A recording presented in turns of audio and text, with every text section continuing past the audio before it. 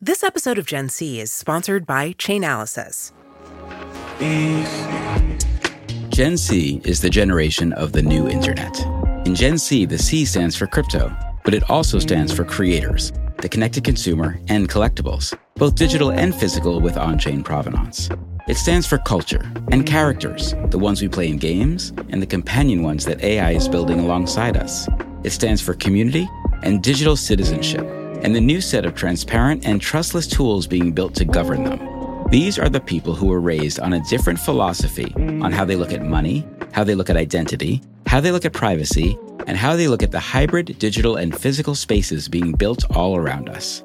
And finally, how they reimagine their relationships with the communities and companies they interact with. We focus on how brands, large and small, are building for these audiences.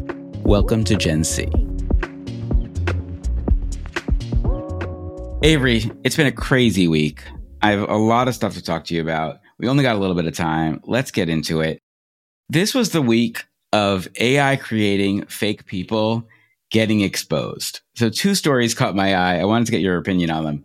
One was there was a whole slew of fake writers that were listed on Sports Illustrated's website for creating content.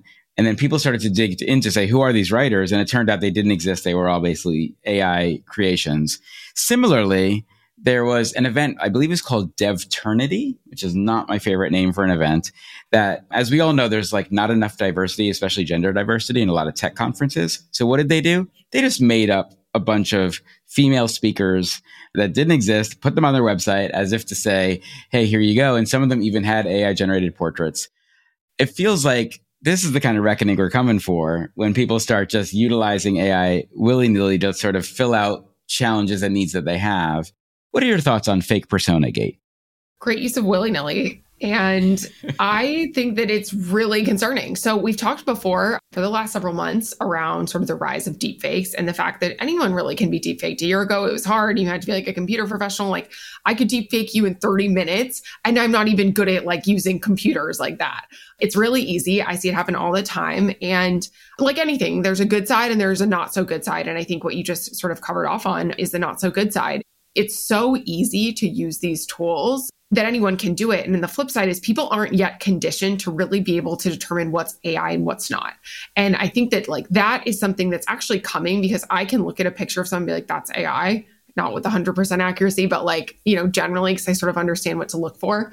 But the vast majority of people like don't yet think instinctively that it's AI. And I think we're entering this era where like you can't necessarily like trust what you're seeing. You can't trust your eyes in the way that people have been since the dawn of time.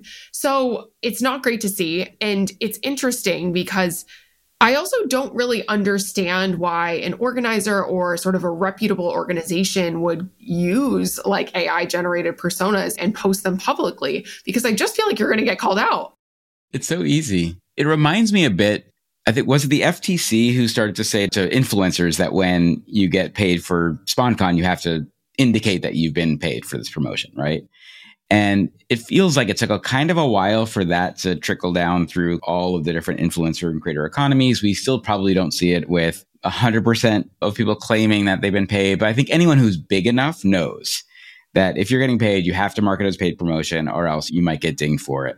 And there could be fines and penalties. It really feels like this has to be the next kind of layer of AI regulation, which is if you're using it in any commercial purpose at the least, maybe in art it's different, but for a commercial purpose, just throw on there that this article was written by AI. Like I've seen it a lot. I don't think it's the worst thing, but what Sports Illustrated did, and they're claiming it was a partner, but it was like clearly on their site. But the fact that they created writers' names to try to sort of say, oh no, we still have a staff is the thing that I'm just the most worried about with this stuff. It just feels like a slippery slope that we've already gone way too far down. We're not getting back up. Yeah. I don't know, Sam. That's a little defeatist. I think that there will just be greater realization of when things are written by AI and people will be able to see more, like you sort of understand when people use Photoshop now. And like, that's sort of part of mainstream consciousness. I think we need to build that muscle for mainstream consciousness and people who are using AI for sort of creating fake personas, whether they're journalists or speakers at a conference. Yeah, they're going to get called out for it. So, we do have watchdogs and things of that nature for a reason. And I think we're going to see the sort of public react not well to faking individual people. Yeah, one of my chat groups blew up like 2 days ago because someone shared a link where you could basically design your perfect AI girlfriend. And it was really scary what was going on there. So I think this is a space that we're going to watch and probably talk about in the future. I do want to move to another actually AI related story. I don't know if you've been paying attention to Pika.art. It's been getting a lot of chatter on Twitter this week. It's another one of the sort of text to video tool sets. Now it's in waiting list, Pika.art, for anyone who wants to check it out. Kind of reminds me of Runway ML and some of the kind of cool work that Stable Diffusion is doing right now. But it seems like that we're just going to see more and more of this ability for you to either upload a photo or just describe something and actually get a usable quality video. Have you guys started playing with these tools even more? We are all over it. I actually haven't personally played with Pika.art, which is on my to-do list for this weekend. But yeah, I think I've mentioned this a little bit. We have a weekly challenge where we try a new sort of format of generative art, all things that are not client related, all sort of fun projects, kind of brainstormy. And it's been an awesome way to like bring our team up to speed and to try new things because there's a new tool every week. Sometimes we're like, oh my God, this is an amazing one. We need to find ways to incorporate this and bring this to partners. And a lot of times we're like, oh yeah, the demo video was great, but actually it doesn't work for XYZ reasons. So maybe Pika.art should be the next one we play with. If you can get past the wait list, you can try it. Final story, Avery, is you probably don't know this, but there is going to be a Dogecoin satellite in space. Ooh. So Doge 1 is getting closer to launch.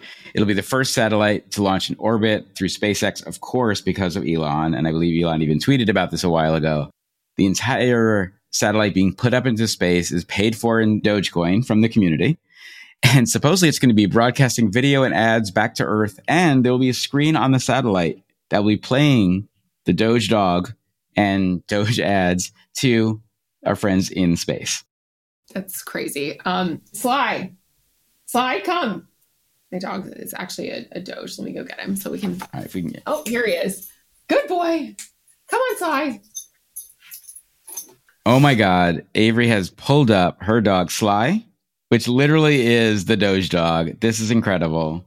We'll have to clip this for everyone because literally Avery owns the Doge dog.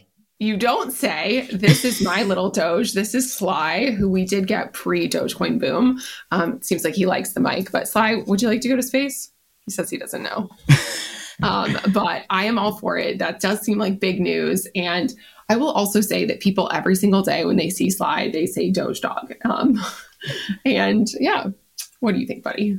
All right. Sly in space, guys. We are going to start a GoFundMe. Not that we want Sly to actually go to space, but we just want people to pay us in Doge. He would, though. He's a well-traveled dog. Yeah. We accept Doge in this household. Exactly. All right, Avery, after the break, we are going to be back. We have Mike Quigley, CMO of Niantic, coming. Niantic is the company behind some amazing games, the most famous being Pokemon Go, which was such a sensation years ago, still going strong. Really excited to hear Mike's take on AR, mixed reality, gaming, all things sort of phone. What he thinks about the Apple Vision Pro and the Oculus 3. Going to be a good conversation right after the break. All right.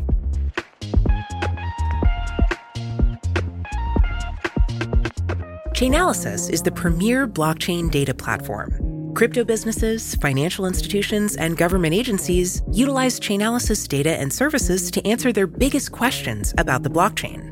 As regulators and policymakers work together to pass legislation that provides clarity for crypto businesses and protects consumers, they have the chance to do so with unparalleled data and research into the crypto ecosystem. Demystify cryptocurrency and gain greater visibility and insight by visiting chainalysis.com/GenC. All right, we are back. We are here with Mike Quigley. Mike is the CMO of Niantic. If you hadn't heard of Niantic, you're going to learn a lot right now, but I guarantee most of you have played a Niantic game or experience. I personally was a big Ingress fan way back in the day, which was one of the first kind of AR mobile games that was really a very passionate community that got people outside. Niantic is also very well known for Pokemon Go, amongst many other titles that we'll talk about and some newer releases that are just hitting the market now. But Mike, I would just love to know, what got you to Niantic? What was your career arc? We always love to sort of understand how people got to today. Sure. No problem. Well, thank you, Sam and Avery, for having me on. I'm excited to be here. So thank you so much. Yeah, I mean, I won't bore you with all the details, but I'll say that I've had a blessed career and it continues to roll on. Early in my career, I was able to kind of find my jam, my thing. I knew that communications and marketing and user insights and that sort of thing was kind of what I was naturally kind of good at and intellectually curious about. And then I matched that with basically good timing, I'll say, where I landed my first job out of college at the Walt Disney Company, working in the home entertainment division.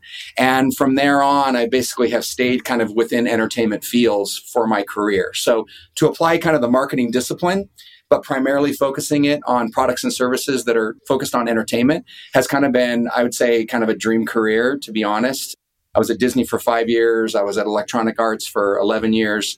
Spent some time at YouTube, for a couple of years before I transferred within Google from YouTube over to this little fledgling incubated division called Niantic, and then have helped John Hanke, our CEO, Phil Kesslin, our CTO, kind of the co-founders of the company, spin it out in the fall of 2015. And now 12 years later, we're private, we're independent, and things are rocking and rolling. So I feel like I've had a great arc. I've had a lot of great mentors and coaches along the way. Ann Daly was this amazing marketer that I learned early on from at Disney, and the mentors and kind of coaches along the way have been really, I feel fortunate. And I just try to pay that forward with the teams and the people that I bring onto my team. So yeah, I feel luckily on my career arc. It sounds like it's been quite a journey and you've done so many incredible things. And, your time at Niantic has probably also been really, really interesting. Niantic was one of the first movers in a lot of these sort of new technologies. When I think anyone thinks about AR, like the first thing that comes to mind is Pokemon Go. It's like when that moment happened, that really opened people's eyes to the potential of AR. Can you share a little bit about the journey of Pokemon Go, like what the state of AR experiences are today? Because I know you guys have made a ton of progress since the world went in a total craze for it. Yeah, absolutely. I appreciate Sam's kind of unprompted open around being an Ingress fan early on. I mentioned that time at Google briefly when we were incubating this. We had the support of the Google founders to give this thing a shot. John Hanke, our CEO, had spent a lot of time on the geo side, working in the Google Maps division, the geo division, for almost 10 years as a PM. And then he led product under Marissa Mayer before she went to Yahoo. And then he ran the whole division with Brian McClendon, who's also now with us here at Niantic. And before that, John had a couple gaming startups. In fact, my connection with John is we went to business school together in the mid-90s.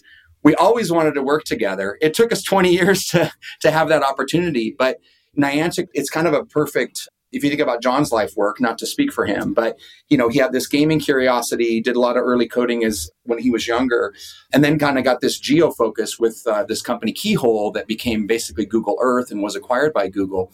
And so Niantic was this kind of natural step for him. And so for those of us that were there with him to build this from scratch, those early days were really valuable, right? Like we had 2 apps and we were always mobile centric. So our first 2 apps, one was called Field Trip, kind of a virtual tour guide. And the other was, exactly to Sam's point, it was our first mobile, geo-based mobile game called Ingress. And Ingress was, I like to tell this to a lot of our new antics. We call Niantic new employees new antics. Very cute. Thank you. It wasn't, I would love to come up with that creative label. That wasn't my brainchild. So Ingress was basically particularly kind of the main R&D sandbox, if you will.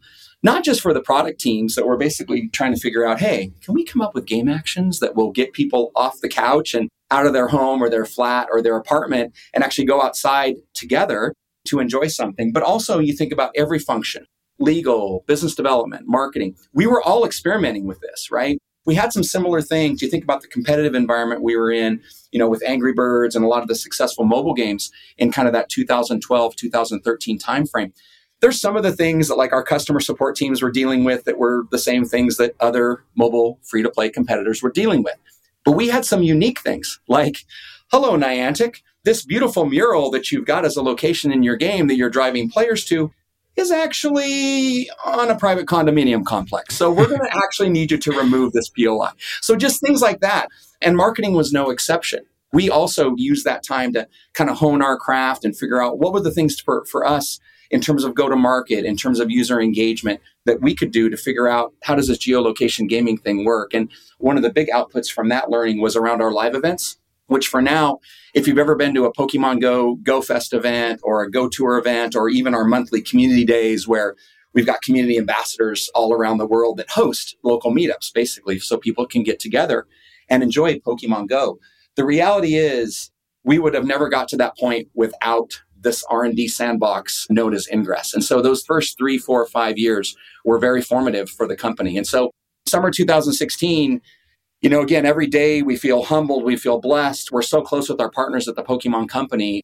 None of us saw that coming, by the way. I mean, that was definitely a cultural moment, and we're really proud of it. We're also just humbled and blessed that this early work and the mission of the company, getting people outdoors to explore and discover things, maybe get a few steps in, a little physical movement, and of course, hopefully do it together. That has been the mission since day one. It's what binds every Niantic. Even people that have since left the company, we've been a very mission-based company from the start. And I think that's the thing we're all proud of. Not just John, but all of us at the company. It's kind of, we live and breathe that. I want to stay on this for a second, but it also reminds me, just as you were talking, there was this very quirky movement in the 90s, because I was like in the emerging tech world at the time. I'm on the older side, I guess.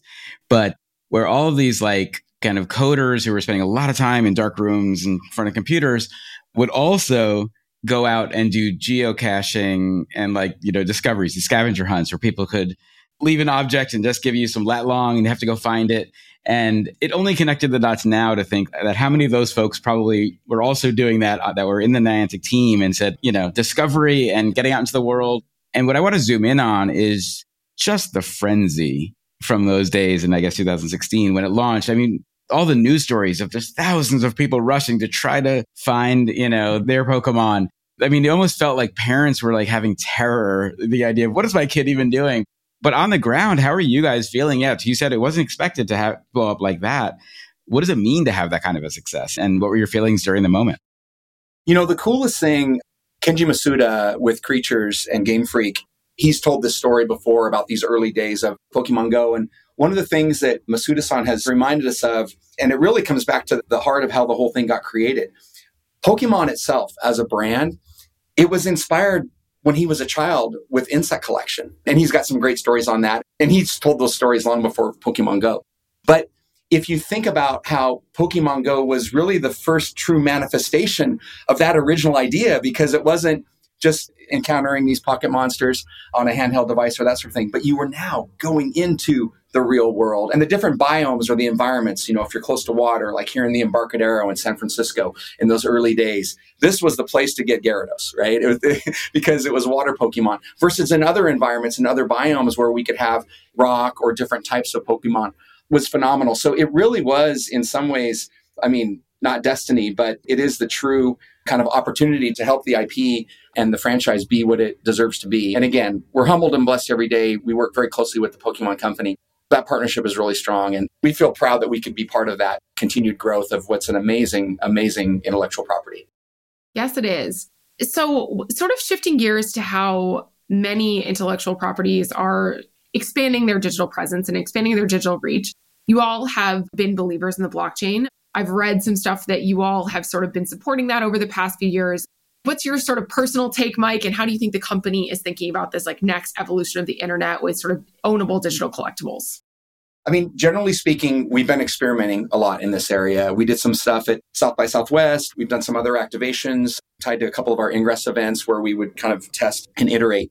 I think generally we're fans of kind of the community use case, which I think is still kind of untapped. That notion of what can blockchain do to help bring communities together? And some of it might be for the classic, peacocking with my friends because I've got this, special, unique, NFT or I have this accomplishment that's been recognized and it's unique to me.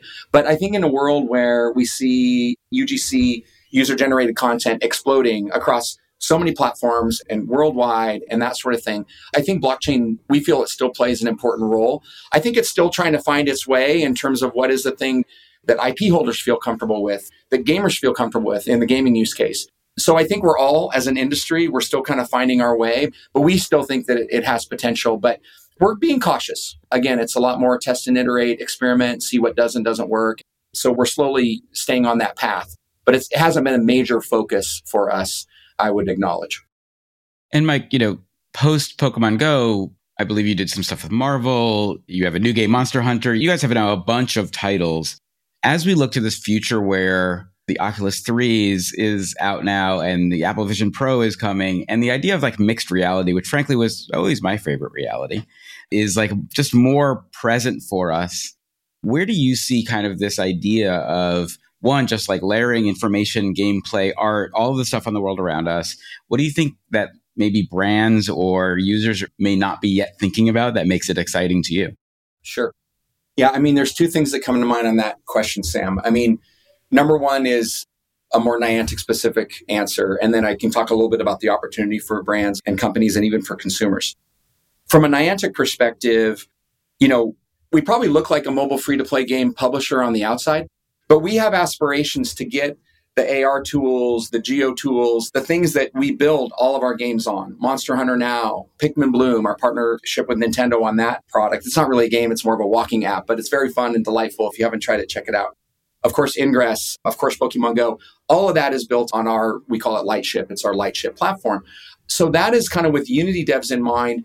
We've also got kind of a web-based version on that. We acquired a company called Eighth Wall, coming up on 2 years now, that they've been part of the Niantic family. And so we're trying to also bring those tools over into web environments to make it, not quite no code yet, but kind of much more easier and lightweight for web devs to leverage these capabilities.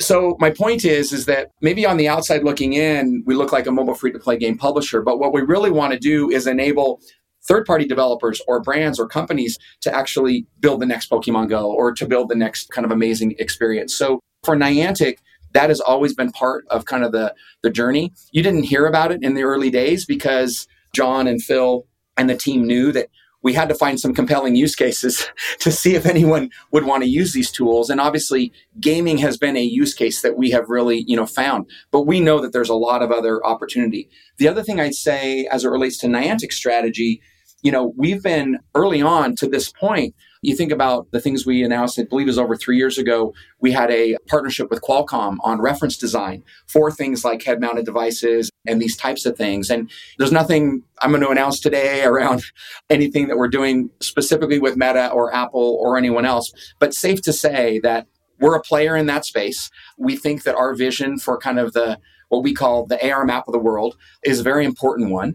John has gone on record, multiple times, including when we officially launched Lightship 3 years ago in November, that we believe in open standards and that we want to be really inclusive and that sort of thing. So that's kind of who we are as a company. And so, yeah, I think we're going to have a role to play there. And it won't just be as a content provider. Of course, people want to bring our games onto these systems and that sort of thing. And we'll have some things to announce soon on that front.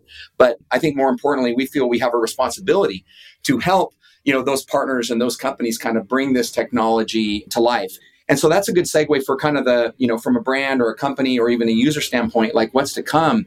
I mean, the opportunity to think about, with your permission as a user, for us as a company or other companies to overlay relevant information to you about where you are and the time that you're in and maybe the things that you're looking to do. And the obvious examples are things like, where can I get a good cup of coffee, if I'm in downtown Paris or in Taipei City?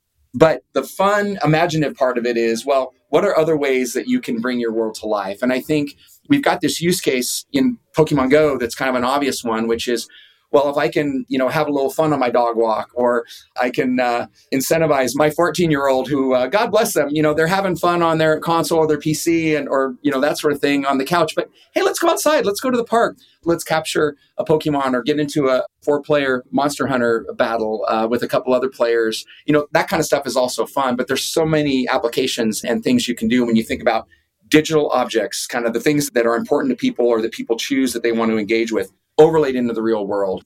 It's kind of cool how the original business plan of the company is well positioned. I mean, it's been over 12 years, 14 years actually, since the company was incubated in Google. And so that was the original idea, is how do we marry that digital world with the physical world? And that's still at the heart of everything we do. So those are things that I think brands can get excited about, because if you're a retailer like Target, or you're a specialty shop, or you can think about all sorts of different examples. There's enterprise use cases that are also going to be very relevant. It's really kind of mind-blowing and kind of overwhelming, actually. So you really do have to pause and think about, okay, what are the basics? What are the things that I can do that will really add value or bring joy or provide utility or efficiency or that sort of thing? And I think the answer is it's all of the above. It's just a matter of where do we want to start? And we've certainly started paving that road, at least as it relates to gaming use cases, for sure. I love that you just said bring joy, because I think that is something that we don't talk enough about outside of the holiday season, where joy is very top of mind. And I think a lot of the tools that your team has built they do bring joy and they do surprise and delight users and allow these new experiences that sort of mix reality. So, you're in an interesting spot here as the CMO of Niantic. What are some of the use cases that you're most proud of? You think that, brands that have really embraced, because like you just said, there's so many different places to play, so many different explorations, so many things to do. Do you have one or two that might be, your favorite use cases? Because a question we hear many times from our partners is just where do I start with this type of thing? Right. Yeah, great question. Two things come to mind. I think this is less of a brand kind of oriented question. It's more of just a basic consumer thought. I mentioned it before, so it's a little redundant, but I think it matters. Getting people together in a public space on a Saturday afternoon to do something together at a time where the world feels sometimes more divisive and separated is important. We try not to get too altruistic in what we're doing. We don't think we're better than anyone else. We know that we're not going to be able to realize this promise of an AR map of the world that brings joy and utility and all that sort of thing without partnerships and that sort of thing. So this is not about Niantic going on its own, but we are proud of the fact that we are helping maybe give that little nudge, just that little gentle, let's spend a little time together today in a park, or maybe you meet somebody new. We've got amazing user stories, and many press outlets have actually written about these. If you just do a Google search, whether it's marriages or people that are dealing with certain health ailments like diabetes or autism or these pretty major conditions where, just getting out for a walk. I mean, we all know that and we see the studies, but what's the natural way that we'll give me the nudge to do that? So again, I don't want to sound too altruistic, but we think that those daily or weekly moments of joy can be really, really important for a family or a group of friends, or maybe even an opportunity to meet somebody that has a shared interest. Shifting gears, the second thing I would say is we have had, more so in Japan, but definitely globally, including here in the United States, we've had some amazing brand partnerships where we will try to find natural ways to integrate brands. Admittedly, brick and mortar retail was kind of the place where we started because it was a natural fit. You're out on a walk, or you're trying to hatch an egg in Pokemon Go, or you're trying to find, a key creature or that sort of thing. And where we will integrate, a brand and their location, try to drive some footfall into their store. And we've got case studies, white papers you can see on our website on some of those success stories. But I think probably because of the kind of dense nature of a lot of the Japanese cities, particularly Tokyo, we've seen a lot of traction with a lot of brands over the years. And so I think that's a natural place to go. We have started to partner with CPG and other categories. Amazon is a current big partner of ours. We're doing a lot with their Prime Gaming team, but just finding natural ways to marry our mission and then figure out what is a brand, what are their goals or their KPIs, and how can we, with our kind of unique set of games and capabilities, how can we help them? But that's the starting point of that. And I think as HMD, head-mounted displays and other kind of wearable computing starts to really take off, we're bummed that it keeps moving out the horizon, I think as far as any kind of widespread adoption and mass market price points. But, we all have to be patient. But we think we're well positioned to really, help brands as that does start to happen. And I think our mobile centricity really makes us a natural fit for that because we can really help in a lot of different ways to a lot of different companies. So what you're really saying is Google Glass failed you. And it's going to come back better than ever, but it's not there yet. I used my R&D sandbox metaphor earlier. I was guessing about Ingress, but maybe you know this, Sam. We did a Google Glass integration with Field Trip. So I think it probably would not be in good form for me to say we failed or they failed or whatever, although, it's gone. But, that learning is still important. It's all experiments, of course. Yeah. But anyway, I'm glad that we experimented in those early days because now we know more than we did. So, Mike, I wrote an article a couple of years ago about digital twins, and you mentioned the AR map. I'm a big fan that one of the next big areas of search and discovery is going to be in the physical world around us, but through digital layers. And one of the stories I really loved and went deep in was, and I'm forgetting, I know it's one of the Asian cities, that their airport has a full digital twin of the airport so that their engineers can look and they can say, oh, you know what, the HVAC is out in this specific gate, or the population density is too much because a plane is delayed, and it can automatically reroute another plane to a different gate, for example. Which makes me think about, what does generative AI bring when you overlay it to the tool sets and Lightship that you guys have? How are you thinking about generative AI affecting gameplay, just, living the world, mapping the world? What's your thoughts on generative AI? Yeah, I mean, that's obviously a timely question, given the explosion of Gen AI, these days, and just even the recent stuff that just happened with Microsoft and, that team. I think that there's a couple things. Number one, we're doing a lot of hackathons and that sort of thing, both with our internal teams and also with bringing third-party devs in. I think there's some stuff that's been published where we have shown some of the prototypes and the examples of using just kind of basic LLM models, training them with some basic task, and then with a kind of outdoor kind of use case in mind, using some of both our geo and our AR tools. There's one I really loved. It's kind of a little historical tour of the Ferry Building in San Francisco. Cool. Which is also where we're located. Iconic. It is, yes. And it's essentially the way that it got trained was you're in this location. There's already this information that we've captured in our database about the history of the Ferry Building and where you are and that sort of thing. But like the really simple, lightweight thing that was done was we had it narrated by this salty old sea captain from like the late 1800s kind of thing. And so it brings information that's already in our POI database, our geo database.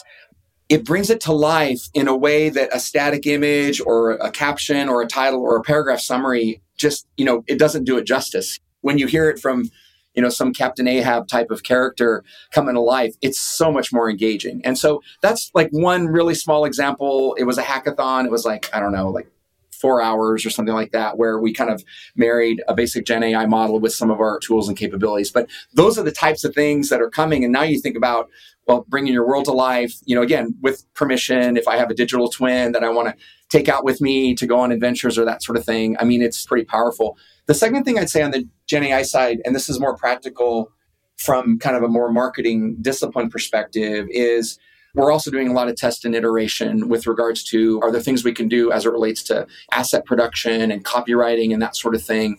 And you still have to train it. It still has to be, kind of right style and tone, on brand and that sort of thing.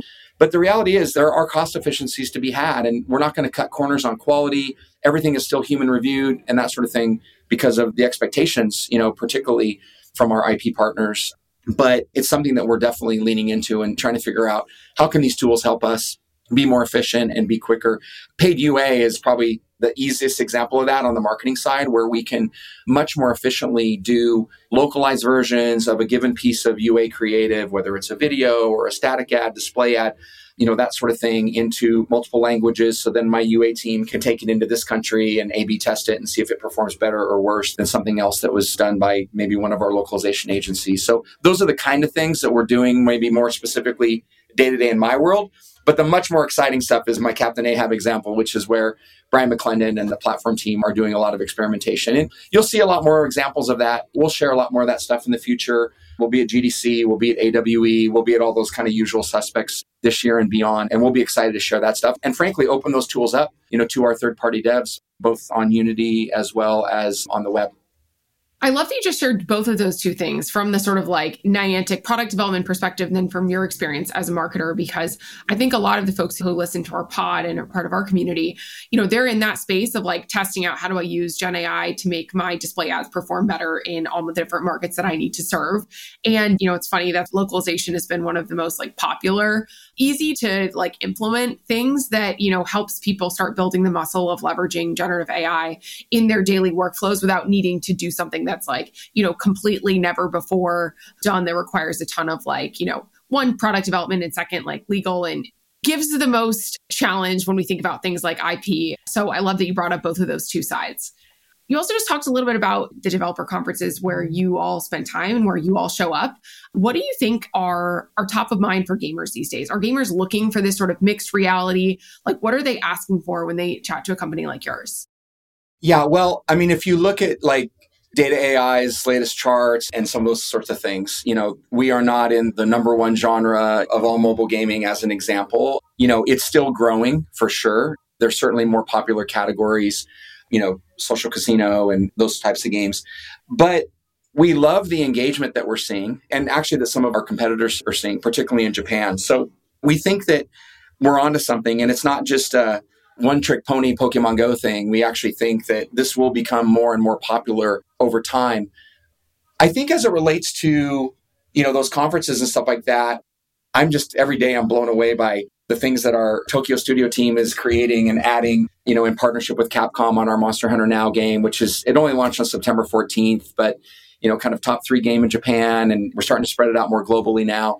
Pikmin Bloom, I mentioned earlier, that is just such a simple, lightweight, kind of companion to get you out on a walk and do some mushroom battles with your friends and do some other lightweight, fun things. Our Pokemon Go studio here in the US is, they're just AAA. And I've worked with some amazing creative teams, all of whom I love, working with Will Wright at Maxis on Sims products with Lucy Bradshaw and Luke Bartolet, and so many teams over the years, the DICE team in Sweden on Battlefield. But yeah, we've got some amazing studios that are being supported by this amazing platform team and some of the innovations. Those conferences are the moments for us to showcase this stuff, both the trade ones as well as the consumer ones, at Comic-Con and Gamescom and some of those things, PAX. We were there in a big way this year. So yeah, you're going to see more from us on that. And sometimes if it doesn't line up with the conference, we'll do a blog post on it and share it and give folks a preview. Hopefully not because of an APK teardown that we did not intend, which happens a lot, unfortunately. But it's just passionate fans, that want to get the early scoop. But more so because we're excited to kind of roll the stuff out and see the fan reaction. And hopefully it's all positive. These teams do amazing work. I love our dev teams, and we're just here to help them, kind of get those new features and functionality out to the fan base. My final question for you relates to something, just calling back that you mentioned earlier. It feels like the most successful gaming environments, if you will, are ones that really allow other creators to start to build into it, right? That could be a Minecraft, it could be a Fortnite, it could be a Roblox, it could be what you guys have with Lightspeed. Yeah, we're big fans of all of those folks, by the way. Yeah, exactly. And so how are you guys encouraging? Because I think while today so much gaming is still happening on consoles and on computers and to some degree phones, there is a future coming that we all know is there, that is in the world around us. And it feels like you guys are positioned so well to be the operating system of that game environment, if you will. How are you encouraging creators to come and build on top of your toolkit? First and foremost, without Google Play, without, Apple's App Store, obviously Unity, we are a Unity shop. So, without Unity, we're not where we are. So we need them. And without those partnerships, we're nowhere. So let me just first call out that, those are kind of the current places where consumers, kind of congregate, they aggregate, they do discovery and all those sorts of things. On the App Store side, Samsung Galaxy Store as well. And then, on the Unity side, we're trying to just continue to build a strong relationship with them. We think AR Foundation, that whole layer is pretty innovative in and of itself.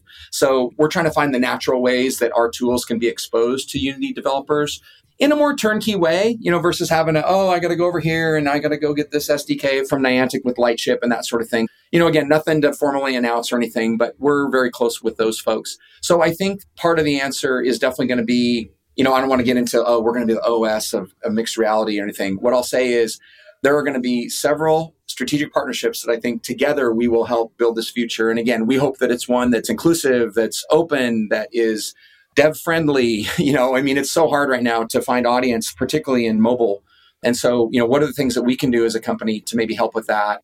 It's right now not really our job, but what can we as a publisher, what can we do with consortium or other publishers to come together to figure out ways that game developers, particularly indies, can find audience for their, very creative and mind-blowing things that so many of these indies create every day. The other thing I'd say on that is, like any disruptive technology, this disruption that's going to come in spatial computing as it relates to more digital information out in the real world. I mentioned open, but the other word that comes with that is responsible. So you mentioned, I think, Avery, working with our legal teams on Gen AI and that sort of thing. That's the other thing. Our general counsel, David Fuller and his team and, the different firms that we work with. Yeah, we're trying to make sure that whatever we do is done in a responsible way. And again, with kind of a user first kind of mindset so that we're doing the right thing. We don't want anyone to feel like, there's Big Brother stuff happening with your data as you're walking around the world. We're very careful about that stuff. And yeah, we like to not just think of ourselves, but I think our actions and behaviors show that we're very responsible and we're going to continue to be that way. Awesome. That's a nice sort of confident statement. And I know it's something that many folks are looking for from industry leaders. So just as we sort of wrap up here, Mike, it's been so nice to have you on the pod and so nice to sort of hear your insights and your perspective. Putting on your CMO hat for a minute, what do you think brands should know about AR and sort of the coming connected future? You've hinted a little bit that you're not going to make an announcement, but it seems like you all are sort of working with the industry to make some big things happen. So any advice or guidance you would give marketers who are trying to pay attention and understand what's coming next? Yeah. I mean, I think the main thing is reach out and engage with us. We're here. We're a small company, so we can't get to everyone. We don't have like an army of salespeople and partners with every major agency. We have a lot of those connections and we're well networked. But yeah, I mean, a lot of it is, I think, some of these brands taking the initiative, even to find us. I think that's one thing. Don't be shy. We're here. I will say there's a lot of the large, CPG, luxury, travel. I mean, we have talked to a lot of the market leaders in those spaces about ways that they can use AR. And we're a member of the IAB. And so we'll attend things like the Play Fronts to help educate the market and educate brands that want to get, in gaming or gaming adjacent or that sort of thing. I think that there's been a nice road paved by a lot of companies, including, Epic with Fortnite, of course, with Roblox, and other companies as well that have got some really great use cases to point to in terms of how brands can integrate, with kind of the metaverse, if you like that term, or kind of gaming audiences. But as it relates to AR specifically, yeah, I think we're going to continue to try to do a good job of sharing kind of our use cases, our white papers, the things that we see working for other brands. I mentioned the Japanese success stories that we've had and how do those translate into a market like Germany or France or Taiwan or South Korea. So we're going to do our job on that. But a lot of it is because we're small is, if you want to learn more, reach out. We're here and we'd love to help educate. Love that. So reach out to Niantic. Exactly. Kinda. Yeah. Amazing. Mike, thank you giving your time. So generous. Really loved your insights, your wisdom. Frankly, your just experience in this world is like more than most people have. So I think it's just been really wonderful to hear what you guys are building and why it's important. I think people still don't realize how big Pokemon Go is today amongst all the other titles you have. And I think you guys have been crushing it and have positioned yourself so well for the future. So it was really just a pleasure to speak with you. Thank you so much. Really appreciate you all having me on. Thanks, Mike. Thanks, Mike. Take care, y'all. Bye-bye.